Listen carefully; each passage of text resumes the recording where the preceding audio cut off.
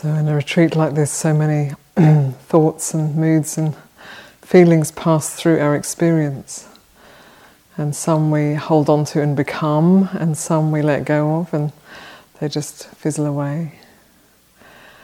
The ones we become, they change too, so if we hold on to them or not, they kind of have the same process. They arise, they're there for a while, and then they pass.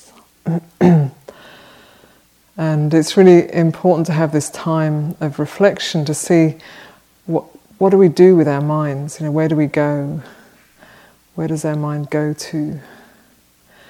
And to see how we can, is it leading to a greater happiness in our heart and mind, in our life, or is it leading to greater sorrow, misery, despair? And then just to see, just to assess that.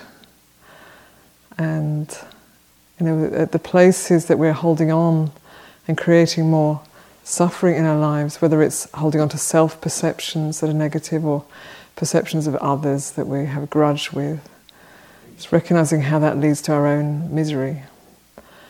It may or may not affect others, but it definitely will affect ourselves.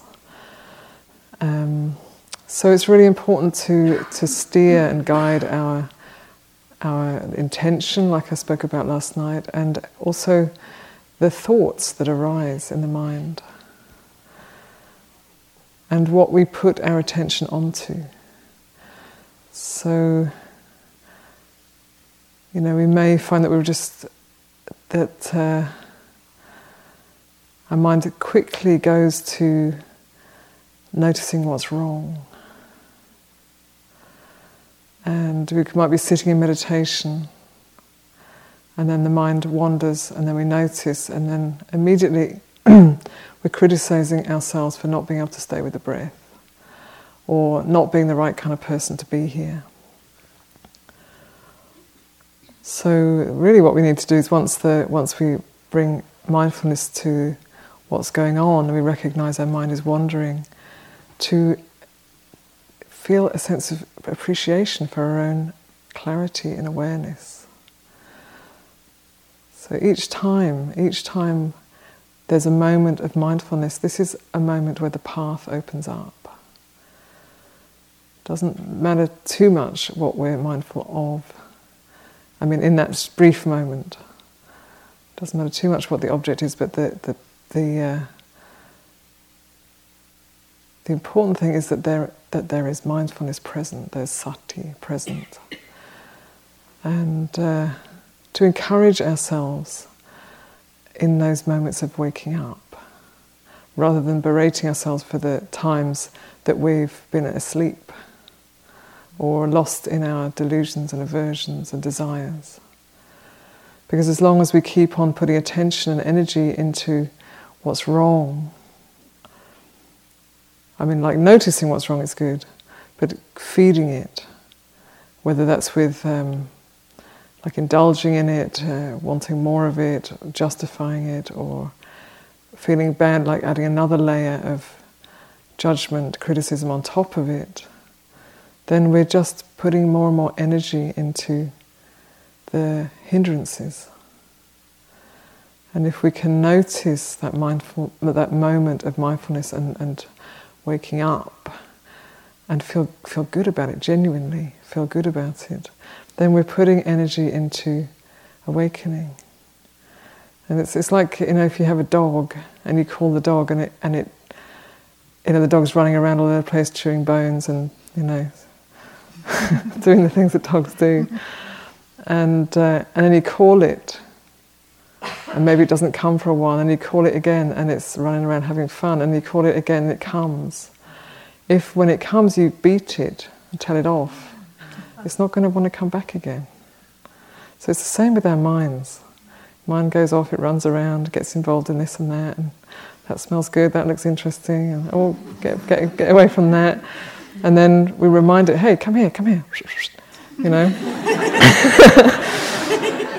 And then it comes, and then we go, oh, look at you, you're just so bad, you're useless, you're hopeless, So then, why does it going to keep coming back?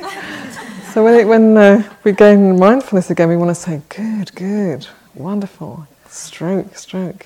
Here, have a treat, you're doing great. And then the more we do that, the more our mind will want to come back and be present. Because there are so many interesting places for the mind to roam, and we have all this time here, it can go all over the place. But when the awareness is present, is with this body, with this breath, with this presently arisen state, whatever that state is, this is the path. The path is right here. So we want to encourage our heart and mind to keep coming back to the path. And we've left quite an open, spacious practice. We tend not to teach a specific practice that everybody has to follow, a particular technique. I think our experience probably was in the early days that people do what they want to do anyway. So, and this retreat is it's for more experienced practitioners. So we trust that you have tools. You have the tools to apply to these hours of practice. But I want to also just add a little bit about the breath, working with the breath. It's one of my main focuses of practice. And when at first working with it, focusing on the breath seemed like a very, very honestly boring and limited thing to do. That was my experience in the beginning. And so if working, it may be that you're working with the breath and you very easily the mind collects, and there's a refinement and a centeredness, and from that, there's a kind of a natural progression into the practice. And if that's happening for you, that's really great. Just keep going with that. And I think it's come up in a couple of the talks about bringing a collectedness of mind, samadhi. It doesn't have to be deep samadhi, but enough that the mind is collected, is not wandering around all over the place. So you're giving the dog a treat, you're giving it a stroke, you're happy here together. And there's collectedness of mind, and you can stay with that and just build on that and have a very peaceful samadhi, which is pleasant. It's like a little holiday. But most useful is to bring in the three characteristics, like one of or all of the three characteristics into your practice. So bringing in contemplating the impermanence with the breath. The breath's a beautiful teaching of impermanence. It's constantly changing. The nature of breath is constant change. If it's not changing all the time, it's not breath. So that noticing the constant flux, the constant change, the changing texture, the changing feelings that are related to the breath. You can notice also, because it is always changing, it also has the message of anatta, of not self. So within the breath, there is this teaching happening of anatta. So I like to think of the nostrils are like a little swing door, and the breath's coming in, and then there's this idea that we think if it's inside it's me and mine, and if it's outside it's not me, not mine. This is the confusion that we have, what we create. So as we breathe in, it's like my breath, and we breathe out maybe for a little while we're kind of concerned, is it okay, does it smell all right or something, if we're in public. It's like hours for a little while, and then it's just gone into the general space. So there's this sense of it's right present, the internal and the external happening with the breath. So we're breathing in the in-breath is happening. I don't want to say we're breathing in, because we don't have to do the breathing's doing us. But as the breath enters the body, there's a sense of me, my breath, it's bringing me life energy. But it isn't me and it isn't mine, it is simply a movement of air. And then with the out-breath, like letting go, and then we don't track it, we don't follow where the breath goes, it's gone. So when we really look at that place of entering and leaving, internal and external, it starts to break down the illusion of a separate self. So we're all sharing the breath here, and we share with the plants. The plants give us oxygen. We give them carbon dioxide, which is their nourishment during the day. So that's going on all the time. So as we collected around the breath, we can start to sort of be interested in it, notice it in different ways. So it has the constant change. It has the message of not self, quite profoundly when we're really with it. It's profound. Because we just last for a few minutes without breath, like really, really not very long at all. We can last for a month or so without food, if we have to. We can last probably a week or so without water, if we have to.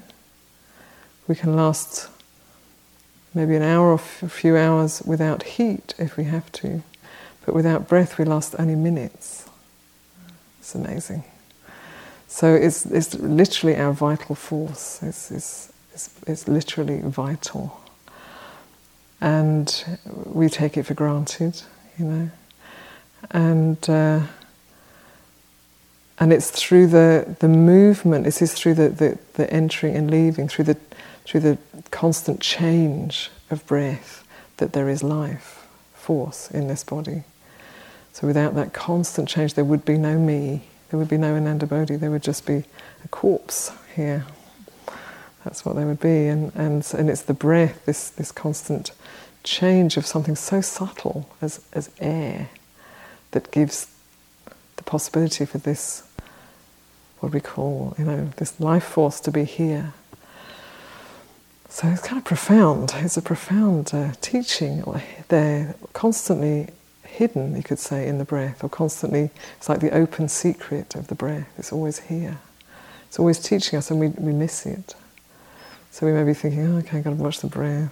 And then the mind's going off to all these other things. It's like, and then we're missing the amazing teaching that's happening right here, under our very noses, all the time. So this is really, a beautiful practice to bring this to mind. And there's also a practice that I use. It's not a classical practice, but it's a practice that I use with the breath and metta.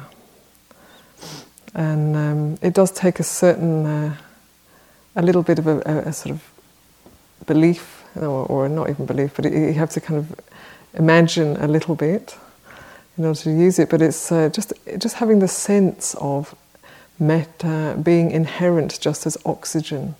Just as oxygen is inherent in the air, that just entertaining the possibility that metta is also, loving kindness, benevolence, is also inherent here, always, in the space, somewhere. Even in hostile environments, it will be somewhere. And so as we breathe in, so with the in-breath, just as we're breathing in oxygen, which nourishes our body, we're breathing in metta, which nourishes our heart and our being and our cells. And as we breathe out, we're letting that metta go back. Maybe it generated some more energy, and then we're letting it go back into the environment for the benefit of all beings. So that's also a beautiful practice with the breath, where we're just having the intention of bringing in metta with the in-breath and letting metta out with the out-breath. For all beings, just as when we let our breath out, we're not sort of saying, okay, I want that tree to have my breath. It's just going out for the benefit of all beings that can use it. So that's also a very beautiful practice to use with the breath.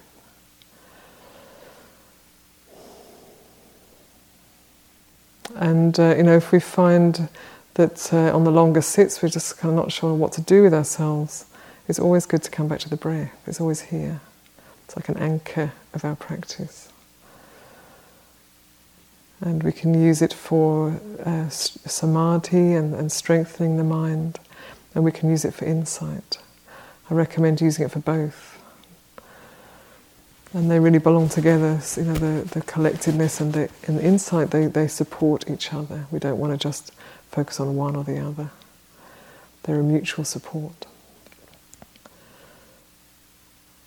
So, you know, what we put our attention on and how we apply our attention to what we find is vital to our experience. It makes all the difference in the world.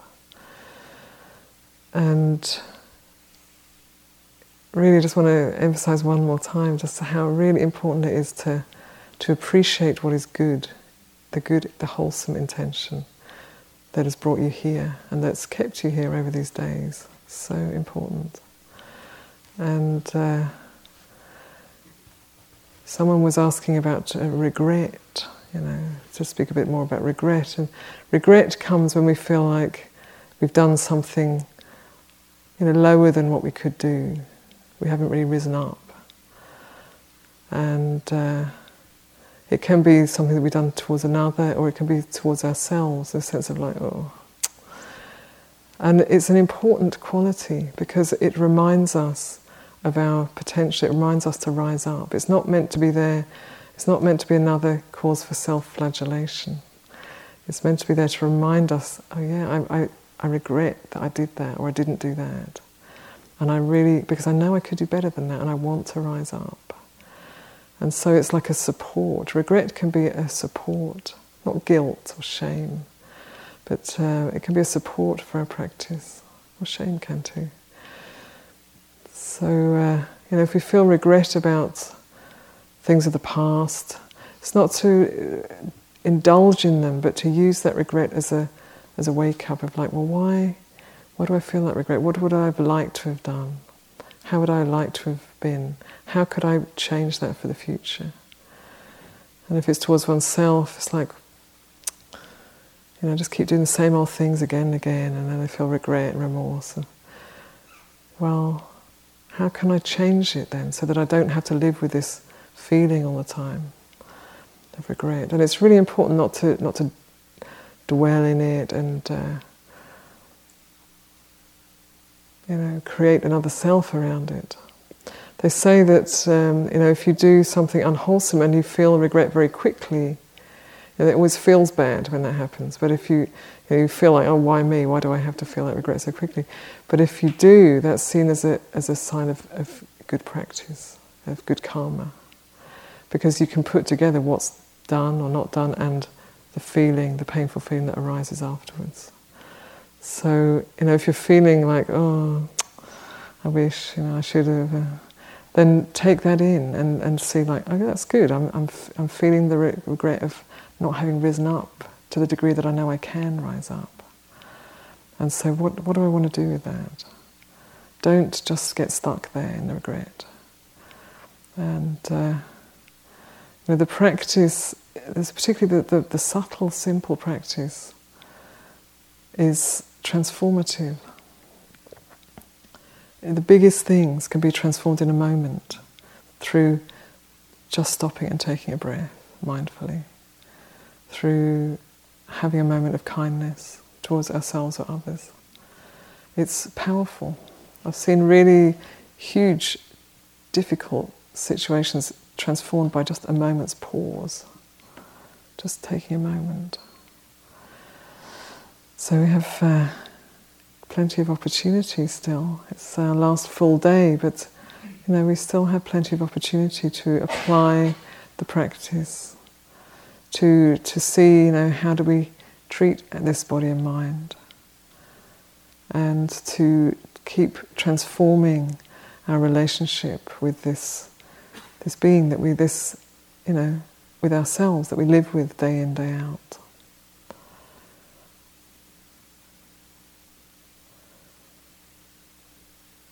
So we can practice with the breath in whichever way is most useful.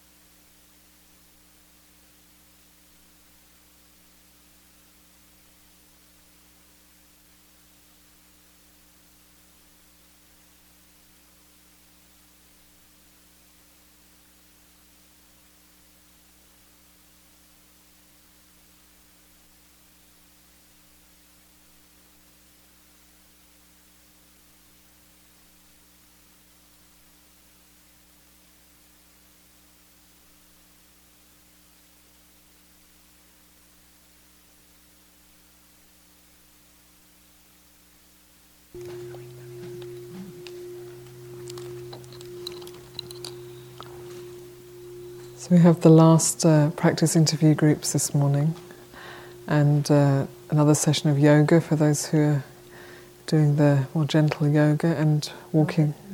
No, vigorous one. Vigorous. Oh, vigorous. Oh. Vigorous in the morning, okay. And walking meditation. Okay.